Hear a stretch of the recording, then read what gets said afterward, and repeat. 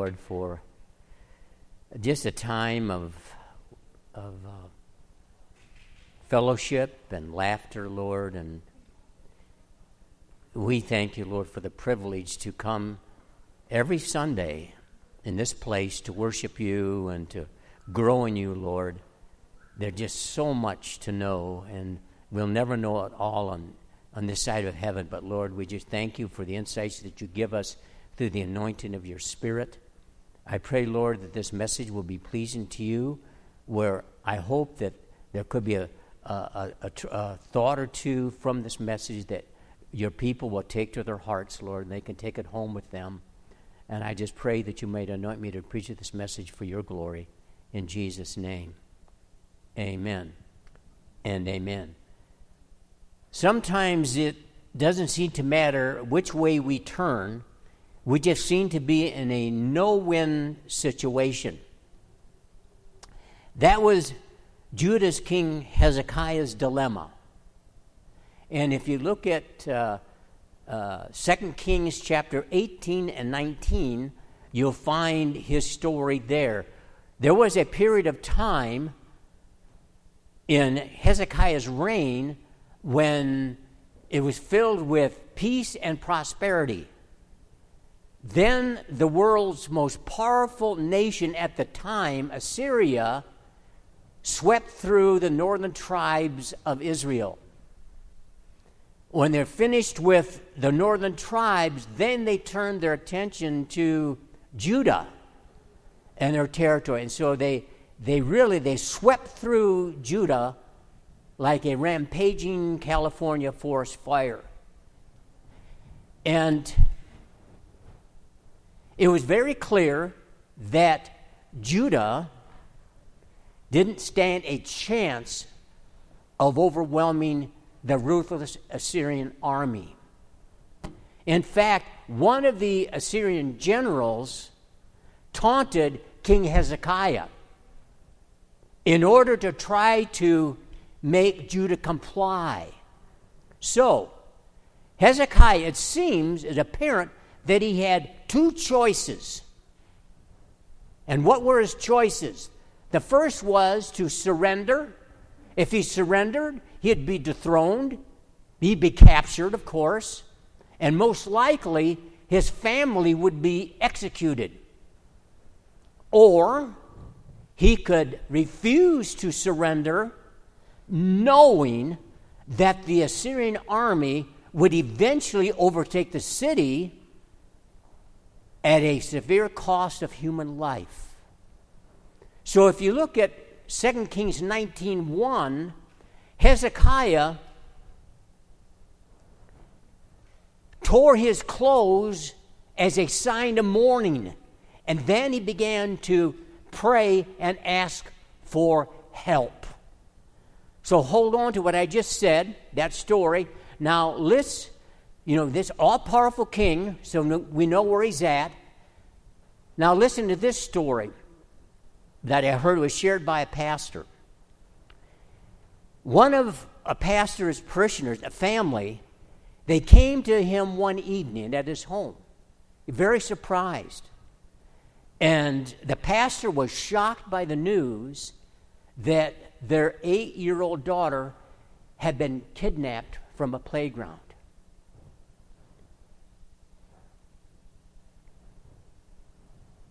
They found one doll and one of her tennis shoes near the swing set.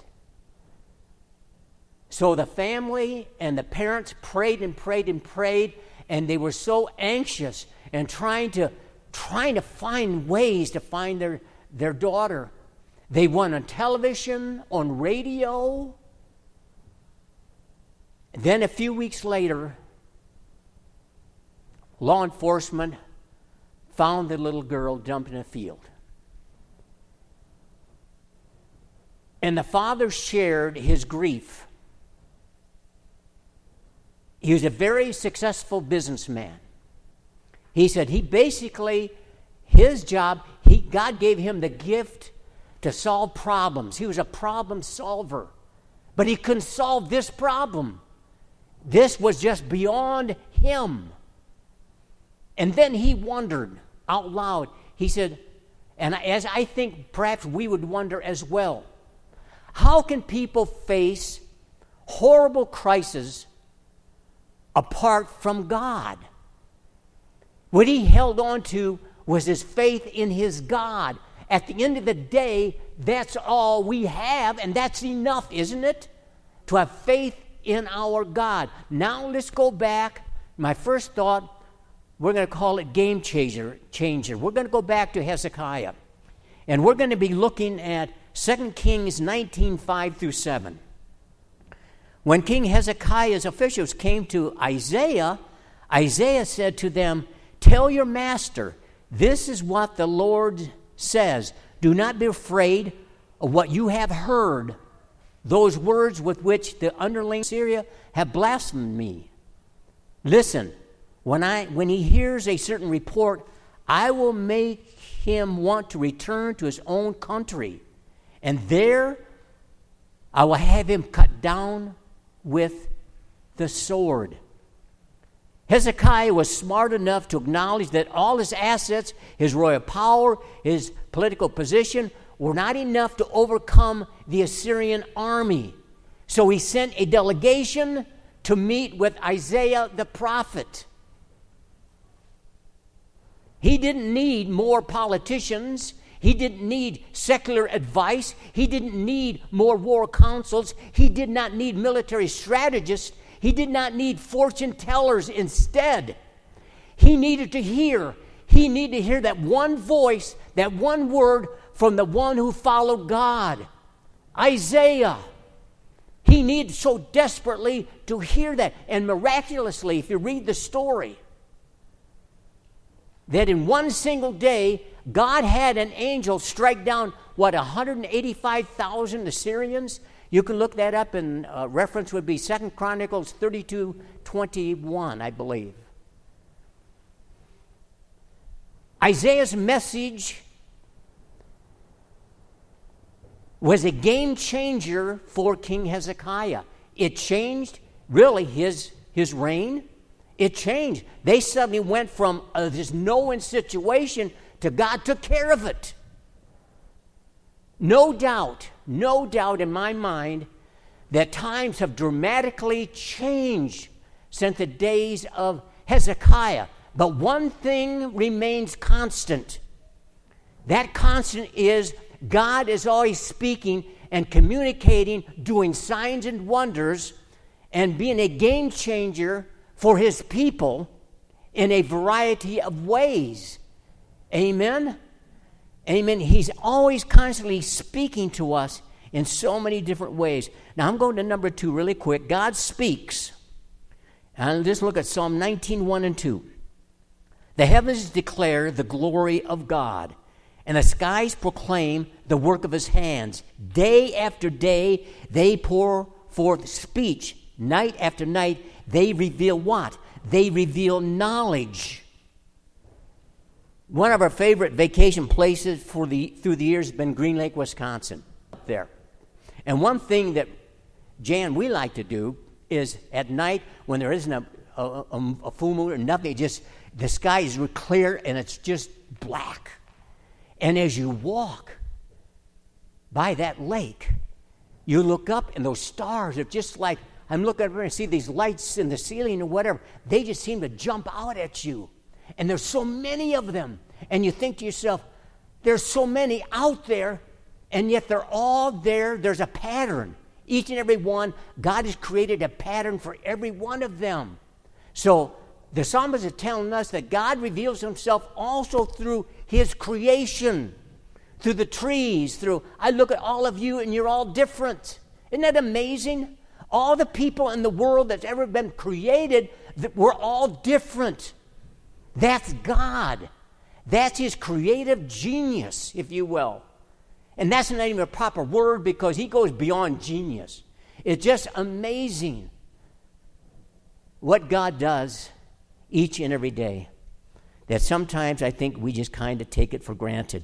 So God speaks through nature, the creation. He speaks through angels in the Old Testament as well as the New. the prophets as well. But it's interesting with prophets. Sometimes people think that prophets only foretell the future, but that's not the case.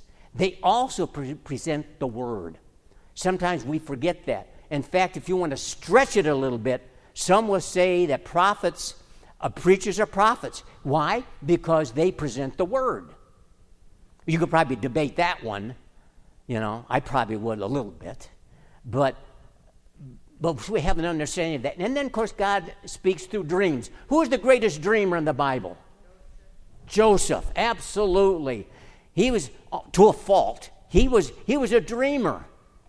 And if you look at Genesis, I think it's 37, 5 through 11, God revealed to Joseph that he would be a leader of people, leader of a nation.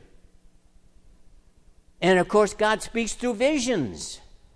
But it's interesting, coming back to, I just thought of this, that with dreams,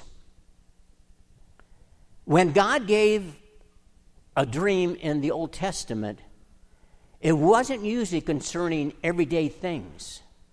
It was always something of great national significance. So think about that one. Visions. He speaks through visions. How about the voice? Does God speak through? We find that in the burning bush, right? God spoke to Moses. How about young Samuel in 1 Samuel 3, 4, 6, 8, and 10? He spoke to young Samuel 4 times. So what we're saying here, God speaks in a variety of ways, doesn't he? Through fire, through a burning bush, through scripture, through judgment, through preaching, through miracles, a donkey. Amazing. And the writing on the wall from Daniel, and a variety of other ways.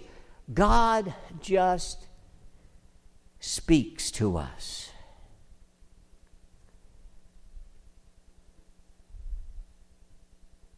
Number 3, flowers in your hair.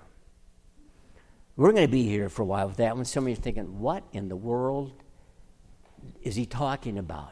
Well, sometimes they tell you in preaching classes or whatever, you got to get people's attention. So I figured I got your attention on that one a little bit. Flowers in your hair. Let's look at this prophecy, and we're talking about God speaking. I'm going to stick with a prophecy. And we need to go to 2 Timothy chapter 3, verses 1 through 5. We've heard this before because I preached on this, but it bears repeating. Isn't it interesting because you can give a scripture, and in a month or two, it can be entirely different. You can have a different meaning to it, or because God's scripture is so full of nuggets. There's so many things we can draw from it. So let's look at this passage from Paul. Paul said, mark this, there will be terrible times in the last days. People will be lovers of themselves, lovers of money, boastful, proud, abusive, disobedient to their parents, not our kids. I'm just kind of waiting for a response to that one.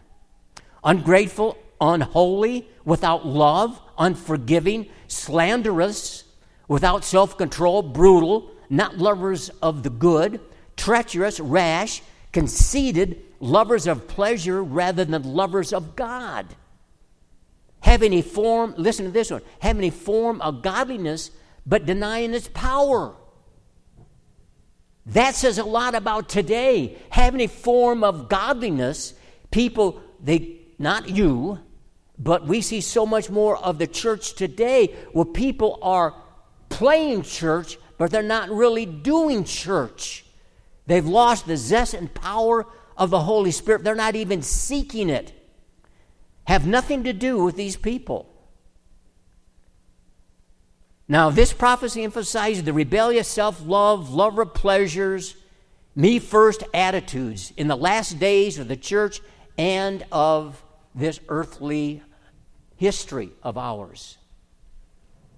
We are in that stage, that point in time, where the church, as I mentioned it many times, as in general, is in critical condition.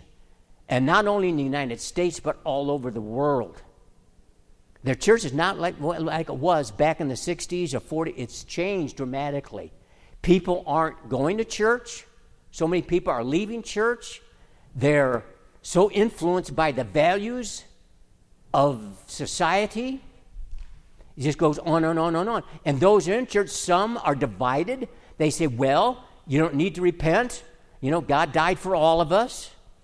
So we need to repent and seek him every day, et cetera, et cetera, et cetera. It goes on and on and on. This is called, remember, apostasy. That's my word. In the church, that means a departure from the faith. A falling away, if you will, in thought and action. The 1960s were arguably the most turbulent years of the 20th century.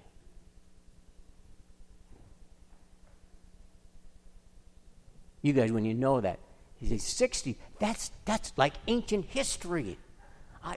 Well, it is, but not for us, those that lived it. So what do you think of that? And there was a song. Songs, it's interesting. You listen, I don't listen to the music today, the modern stuff. I don't get it. I don't understand.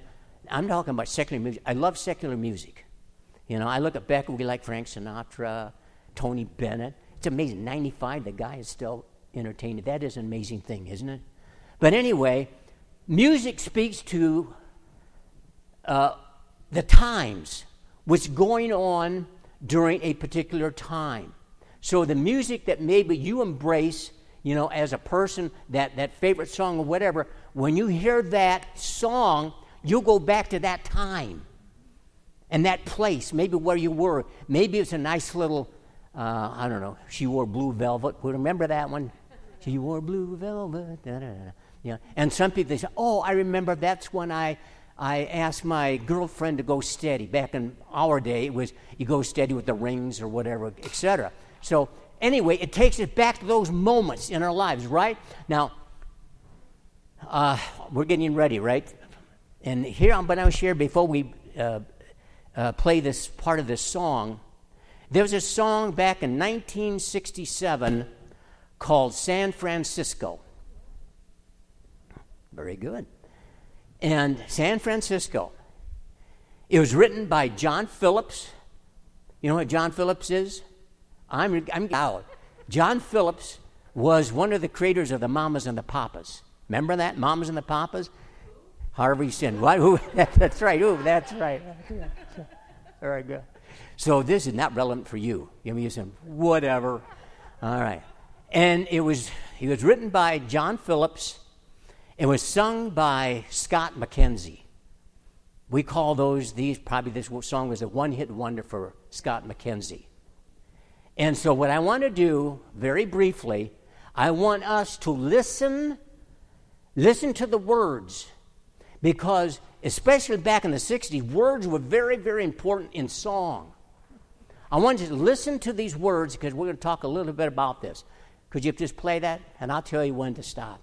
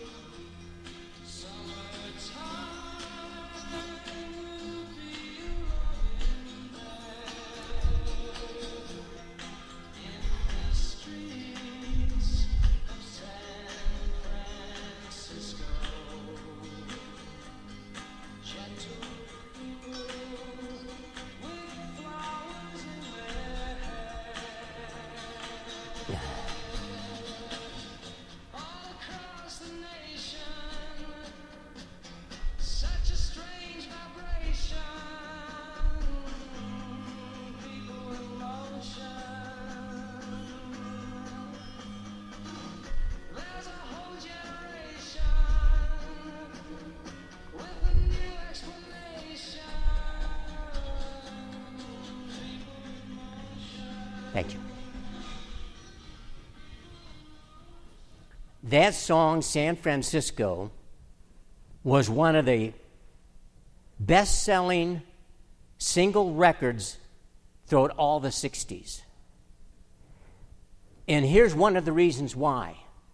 Because people, back in those days, it identified with the counterculture movement of the 60s, and which included the hippie movement, included the anti-Vietnam War movement, it included the rebellion, anti-establishment, authority. Then we talk about love-ins. He talked about love-ins. People in motion. There was a lot of turmoil. It was such a turbulent time and that song is very, he talked about love. Used to say, really, make love. Back in those days, make love, not war. It was a mess time. Then you had the assassination of JFK. You had the assassination of Martin Luther King Jr. You had the assassination of Robert Kennedy. All this is rolled up into the 60s. And people, all of this, plus, the civil rights movement was going on at that time. You had social issues, all posed threats to the family values and traditions of the day. That was the game changer in our modern history, the 60s.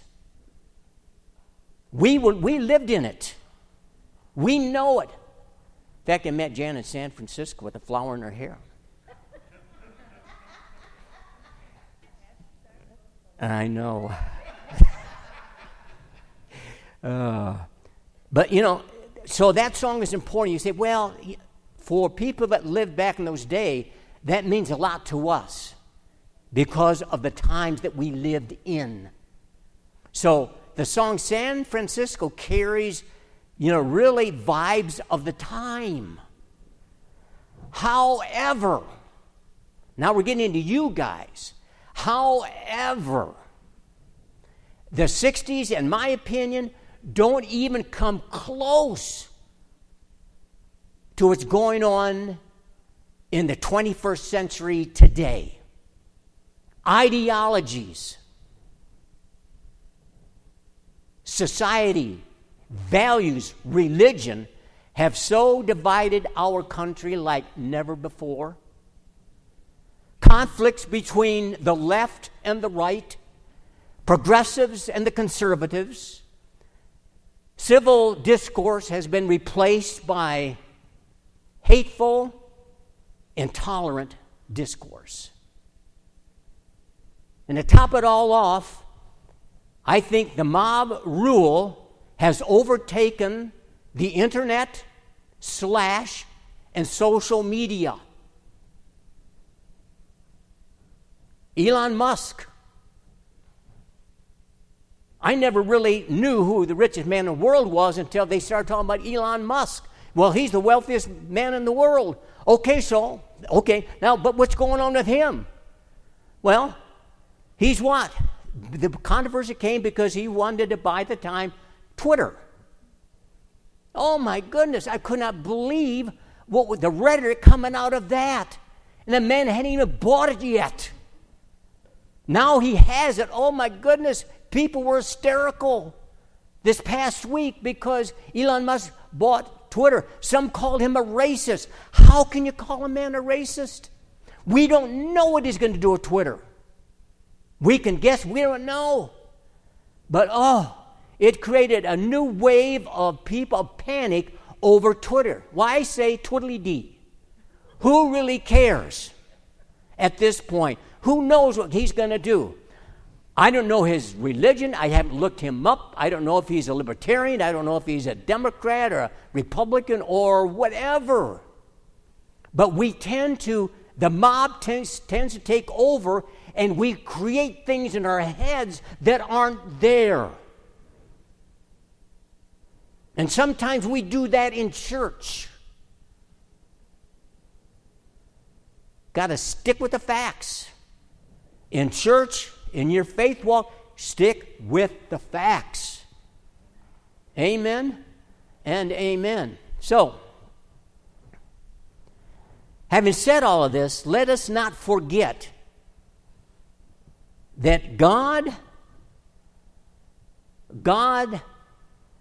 lets himself be known through so many avenues of his revelation. That's sticking with the facts. He lets himself be known through nature, through his Son, through the Scriptures, through dreams and visions and angels and prophets, judgments, the church, and the Holy Spirit. Are we listening? Why does he do all of this? Because he loves, he values, and he cares for us that much that he's chosen to reveal himself. We just need to be cautious not to abuse his voice, not to abuse when he speaks. Isaiah was really a follower of God, a man of God. Jeremiah, why? They were just like us.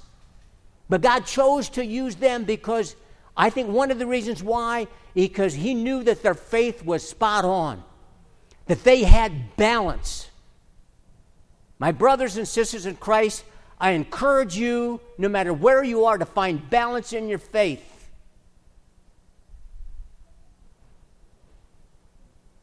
All I can say is I don't know it all, but I've been a born-again Christian for a long, long, long time. And I'm still looking for my balance because there's so much more that I need to learn. We need to learn to be humbled. We need to learn that we don't know it all. We need to learn that we need to be always open to God's voice, what he's saying and sharing with us. Amen? We need to listen. And as we partake of this communion, God is speaking to each and every one of us right now. I believe he's speaking and he's saying, look what I've done for you. Look what I've done for your salvation. And consider the cost. How much it cost me to save you. It cost my son. Could you sacrifice your child? Only God can do that. Only God can sacrifice himself for us because he loves us that much. Communion should never, ever be old. We say, well, we do communion once a month. Don't you think that's too much? Really? How can you? We should always be thinking and remembering what God and Christ has done for us each and every day. Amen?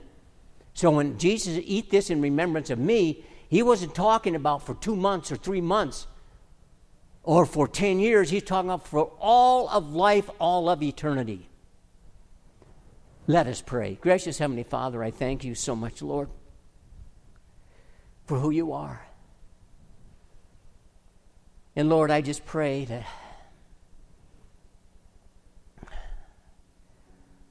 Lord, that we will remember today as you speak to us through the bread and the cup, that we'll eat and we drink in remembrance of what, Jesus, you've done for us on the cross. We thank you, Lord, and we give you praise.